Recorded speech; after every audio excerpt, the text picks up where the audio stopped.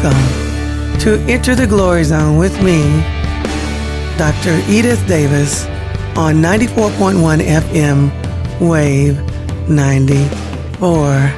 Spiritual believers, I have been talking about several subjects. We have been talking about unity in the body of Christ. We have been talking about doing good for evil. We have been talking about how to love your enemies. Now, I would like to spend time with you about your everyday walk with the Father, with Daddy God, our Father, Yahweh, with Lord God, Christ Jesus, with Lord God, Holy Spirit. Yes, I've talked about not being offended. I've talked about walking in forgiveness. Then we get to the level where you do good for evil.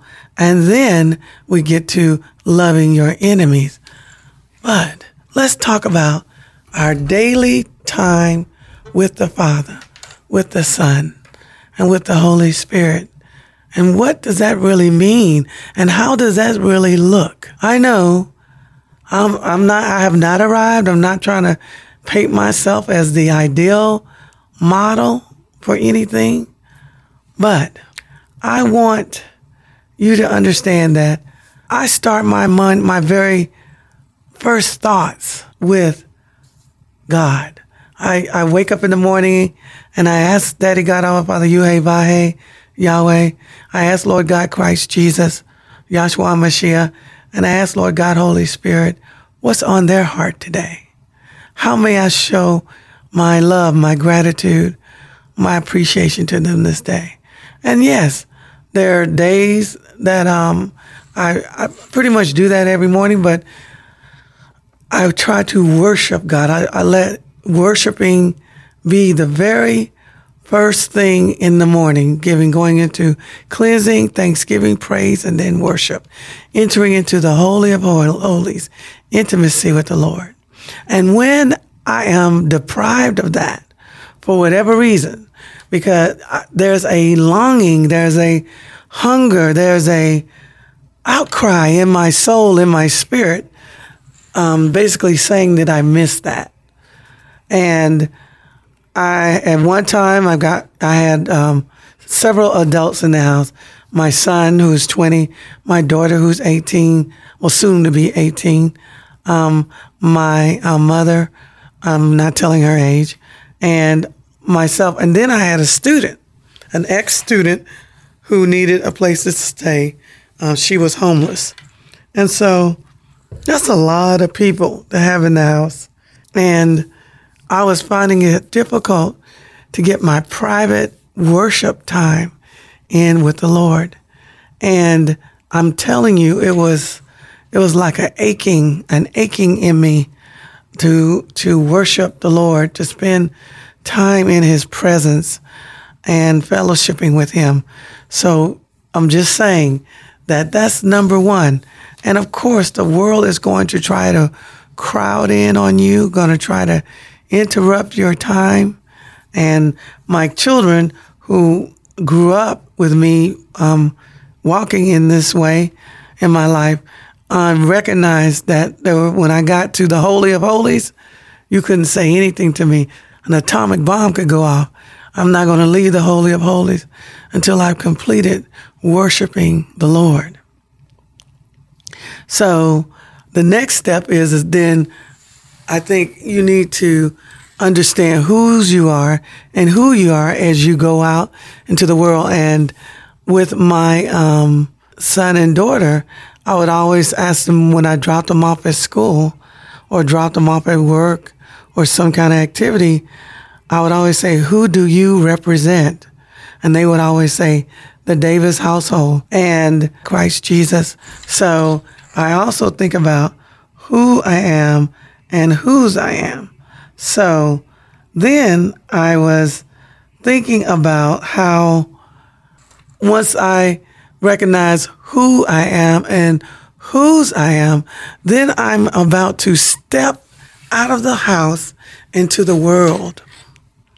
And so now I'm trying to be aware of others, and I'm trying to meet others' needs. I find myself oftentimes going weaving in and out of people's lives, and I'll be called to maybe pray for someone's mother, or pray for someone's sister, or pray for my own brother, or pray for my own sister. I'll be having some students that'll come in with some issues, some problems, and I'll always respect their spiritual choice. But I'll always politely ask, would you like for me to pray? And if it's something really, dire consequences. So, and so I pray over my students. I pray over my leadership. I pray over the United States of America, the leadership of our country. I pray over men and women that I know that are going through dire times. And I am just excited about being used by God. And as you know, the latest thing where the Lord is using me to touch the world, to do something for Him in the kingdom, for His people, is now we are going to have a meeting on October the 6th at Christian Heritage Church, CHC, which is near the Tallahassee Mall, in the same shopping center as Chuck E. Cheese, across the street from Fun Station, on the Share Road.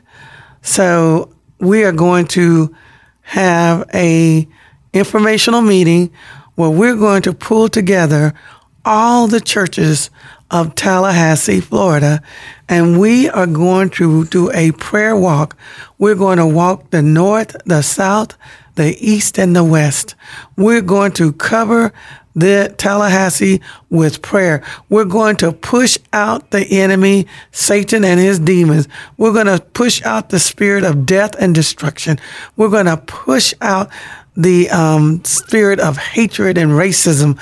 We're going to push out these demonic forces that have been trying to just destroy our city. And we're going to bind them up. We're going to cast them all into the abyss. And then we're going to seal Tallahassee off with the blood of Jesus. And of course, this is a major enterprise. One of the interesting things that I've been thinking about as I prepare myself for this very major responsibility that Daddy God, our Father Yahweh, has anointed and appointed me for, I think about Jesus, and I think about how did He keep together that Scutley crew? I mean, really, let's think about it. Most of them were, quite a few of them were fishermen, so, language was not the best, probably. And then we had the polar opposites, right? The polar opposites all within what? Jesus' inner circle, the disciples. We had Matthew, the tax collector. And we know that everybody couldn't stand him because tax collectors were like the worst of the worst in their society.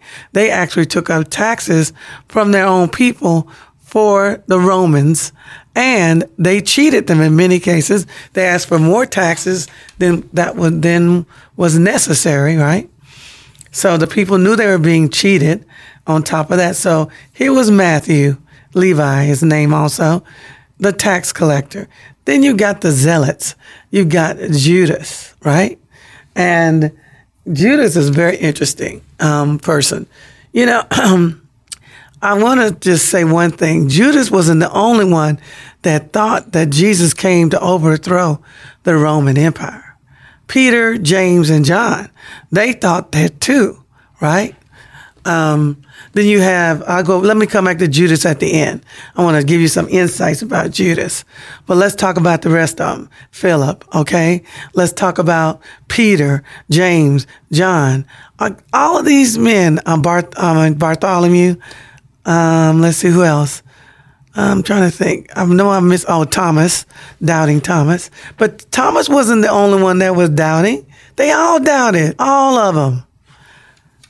Many of them still didn't believe, but they didn't go as far as Thomas. I won't believe unless I put my hand into your side, put my finger into your where your nails went in, Yeah. Interesting crew, but guess what? Jesus kept them all together. Jesus kept them working together. Jesus discipled them. He taught them. He blessed them.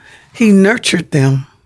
There was only one that he was never able to help make the transition, and that was Judas. And let's talk about Judas, because everybody says, I don't want to be a Judas. But Judas was just an ordinary guy like you and I, just an ordinary man who was fortunate enough to be tapped by Jesus to be a disciple. And Judas basically was trying to manipulate, trying to force Jesus to overthrow the Roman Empire. So he kind of thought that he knew what was best for Jesus. And unfortunately for him, he did not. And so Judas basically felt like by betraying Jesus, he saw Jesus walk on water. He saw Jesus feed over 5,000 men, women, and children. He saw Jesus raise Lazarus from the dead. Judas was there. Judas saw Jesus tell the storm, the storm, the hurricane almost storm, to say, peace be still. Judas was there for every miracle. He saw it all. And what did he see? He did not see God's vision, but his vision. Judas also didn't value worship. When the woman, I believe that was Lazarus' sister, Mary, broke the alabaster box and poured it all over Jesus' feet, anointing her and worshiping him, Judas complained. He said, we could have sold that for a year's salary, which is a lot of money. But she wanted to give Jesus all. And Judas didn't want to give Jesus all. He just wanted to give Jesus a part of himself. But she was willing to give it all, surrender it all for Jesus. Right? Judas basically didn't recognize God as far as his timing. Judas was totally off on the timing of God, right? So Judas was off on the timing of God, and in the timing of God, Judas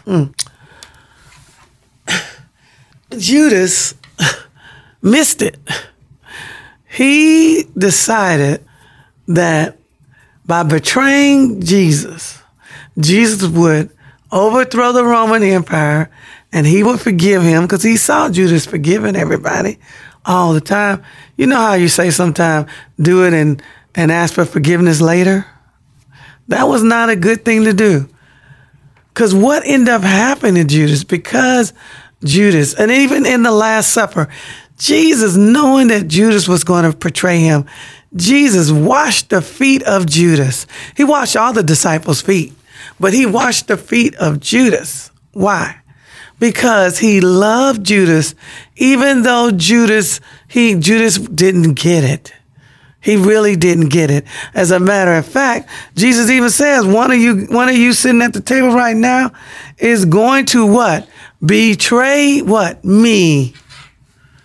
One of you is a devil and going to betray me. Judas never changed. In the beginning, God said he picked 12 disciples, and he said, one of you is a devil. And guess what? And all being in the presence of Jesus, sitting under the discipleship of Jesus, just being loved on and nurtured by Jesus, seeing the power of Jesus, the authority of Jesus, the signs and wonders, all of this, seeing Jesus turn the water into what? Wine. He still didn't get it. He didn't change. So what about you? Are you in the presence of Jesus every day at church? Are you sitting in the pews at church every day and there's no change? You got a problem, because anybody who is in the presence of the Holy One, in the presence of Daddy God, Abba Father, Yahweh, in the presence of Lord God, Yahshua Mashiach, Christ Jesus, in the presence of Ruach HaKodesh, Lord God, Holy Spirit. Oh yeah, anybody that's sitting in the presence of God for real, you're going to change. You're going to be different. I'm not the person I was last year, and I'm definitely not going to be next year the person I am today. Why? Because you cannot sit under the word. You cannot be in the presence of God. You cannot see God come in again and again and save your bacon all the time, provide for you, protect you, and not feel a change. But Judas didn't change. He started off as a devil and he ended up as a devil. And how could this be? How could you be in the presence of the Son of God? How can you be in the presence of the Lord God, Holy Spirit? How can you see all these miracles? How can you sit in all of these great teachings directly from God himself and not change? And that probably has a lot to do with someone's mindset, thinking that they're right, thinking that, you know, a lot of people don't mention this, and it just hit me now. Judas was the most intellectual out of all of them. Not that God doesn't like intellectuals, because he does. I mean, you know, we've got some great C.S. Lewis, some great intellectuals that were Christians. God doesn't want you to leave your mind. God doesn't want you to leave your brain. You can use your brain. You can use your mind and still worship the one and only true God. But if you look at the disciples who later became the apostles, except for Judas, Judas had the most education. So Judas might have felt superior. You know, Matthew, at least he came in humble because he knew everybody didn't like him.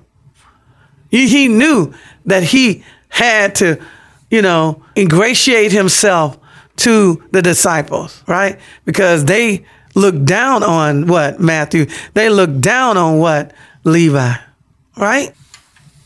So it is very, very, very interesting how it's interesting how we miss all these very important lessons that we learned at Judas's expense, because he paid a high price for his not following and making the change, right? So Judas was a very interesting man. He thought he was better than the rest of the disciples. He was the most educated. He was a zealot. I think he was one of the zealots. And he definitely thought he was better than Levi. And but he knew that he was not in the inner circle. The inner circle was Peter, James, and John. So that might have he was the treasurer. And as the treasurer, you know, you have a very close relationship with God. But even in this, he wasn't honorable. He stole from the treasury. So Judas, you know, kind of missed out on his destiny. Judas, unfortunately, there are 12 pillars in heaven with each name of the apostles, right? And the one that had Judas on it, they scratched his name out and put in, I think it's Matthias, I think his name was, that there were two that were going to vote on, and I believe he was the one that won the Judas's spot. So what does that tell you? That tells you that Jesus, the Father and the Holy Spirit shall be done with or without you. And if you don't want to do the will of God, if you don't want to fulfill your holy destiny, God will replace you. His agenda shall be fulfilled. Now, are you replaceable? No, you were like King Saul. He was the first choice. King David was the second choice. God didn't really want any king over his people. He wanted to be their king. But they wanted to be like the other nations, and they whined and they cried, and he acquiesced, and God said, go ahead. And then Saul was their first king. And this was a perfect example of a failed kingship. So let's get back to Judas. Judas basically didn't appreciate the presence of God, had his own agenda, thought he was probably better than the rest of the disciples because of his education or his family, that background that he came from. And he missed out on a great opportunity. He didn't appreciate worship. He valued money. He had a love for money. Money is not a problem, but the love of money is a problem. So he was a thief. He stole. And even during all this, Jesus still did not remove him from what? His role as treasurer. And even at the end, Jesus still protected Judas and didn't expose Judas to the other 11 disciples. He let him quietly leave. And let me tell you something. Judas did not get to eat Holy Communion. Judas did not partake in Holy Communion. He did not. He lost out on so much. But why does God tell us this lesson? Because we need to understand and recognize that we must change, that we can never be presumptive of what Judas, be presumptive of the will of God. We need to stay humble. We need to ask God, what is thy will? What is your will, God? How do you want to make sure you check with God on everything? Like I was telling someone earlier, I'm divorced and I have not remarried and I am celibate. I do not practice having sex outside of marriage. And it's only through the grace of God, because like everybody else, I like sex, but I'm not going to have sex outside of what? Marriage. And the thing about it is that I told Daddy God for a long time, I said, I don't want to get married again, because I was married for a long time and I really poured myself into that marriage. I wasn't perfect, but that's a lot to invest in someone.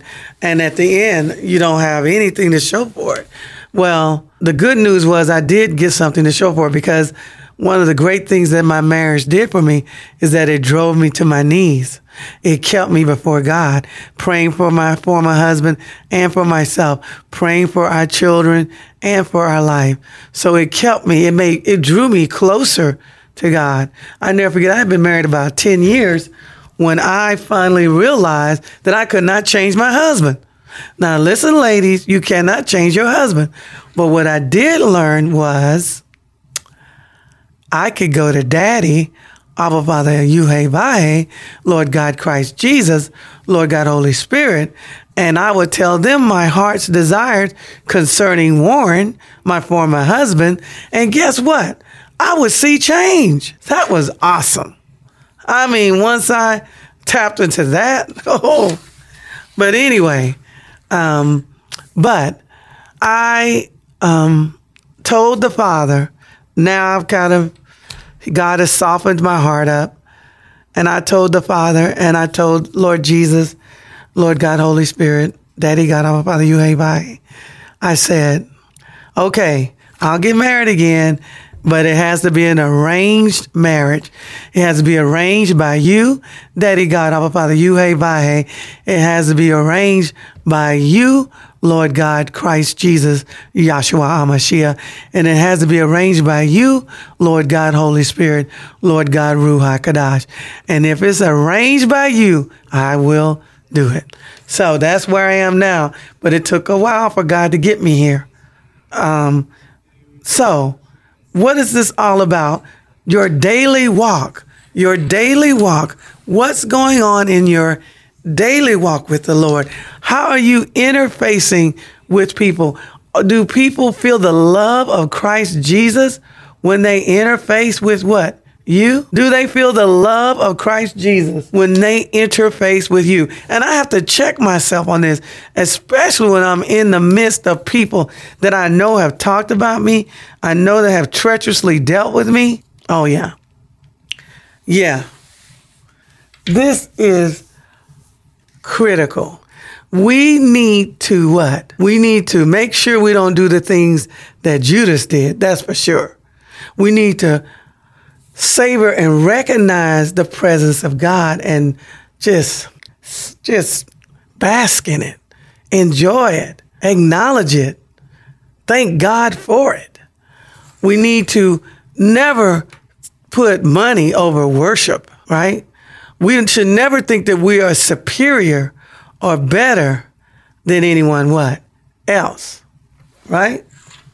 I just want to let you know that it's important that you practice the presence of God, that you include, God wants to be involved in every aspect of your life. And if you're married, he wants to be involved even in your sex life. He wants you to have supernatural sex. If you are what? In a covenant relationship, you are what? Married. God wants that. He wants that. He wants to be involved in every aspect of your life. He wants to, I was listening to Joyce Myers. She's one of my teachers as well. And Joyce Myers said when she was, newly baptized in the Holy Spirit, because she had been saved for a long time, but she had no power. So she got baptized in the Holy Spirit, and she was bowling. And God spoke to her and said, won't you let me help you with your bowling? And she thought to herself, bowling, daddy? I mean, you're only for the sacred things, the holy things. Bowling is not sacred. Bowling is not holy. But guess what? Everything is sacred. Everything is holy with God, even bowling. And when she permitted God to help her in her bowling, guess what? She started bowling better. Writing. That's one of the things I surrender my writing skills to Daddy God, our Father, Yahweh Vahe.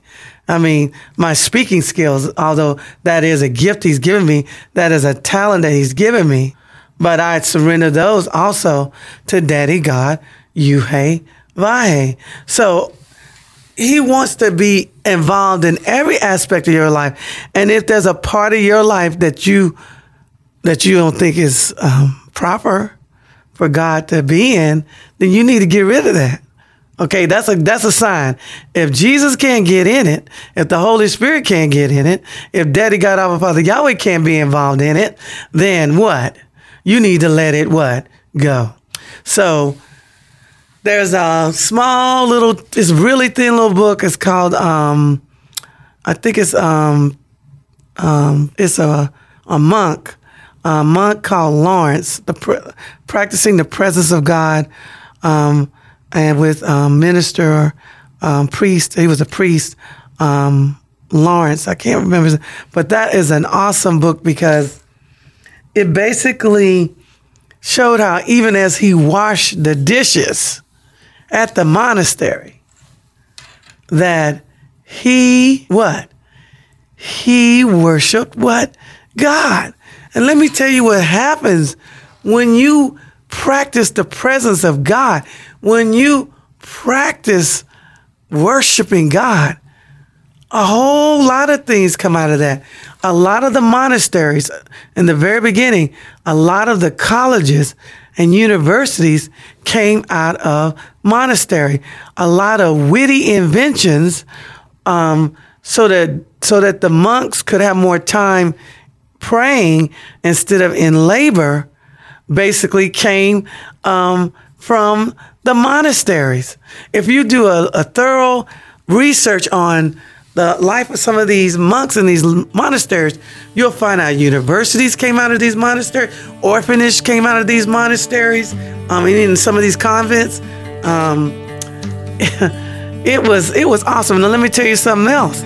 If you go all over the world, I'm talking about the worst, the most desolate, the most awful place. You don't want to live there. You'll find probably a nun there, or you'll find a monk there. Why? Because in many cases, these men and women are totally sold out to God. They are totally sold out to Jesus. They are totally sold out to the Lord God, Holy Spirit. I would like to close this broadcast with Romans 10:9, and that is, if you confess with your mouth the Lord Jesus and believe in your heart that God has raised him from the dead, you will be what? Saved. Thank you for joining me once again on Enter the Glory Zone on 94.1 FM, Wave 94. Thank you. Your glory, God, is what our hearts long for, to be overcome by your presence, Lord.